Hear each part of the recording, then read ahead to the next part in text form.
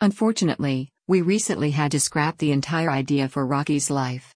I know, third time, but it was because of a major issue. We literally hadn't planned how we were going to move the actual plushies. Thank you though for the support we received until now. Talk to you soon.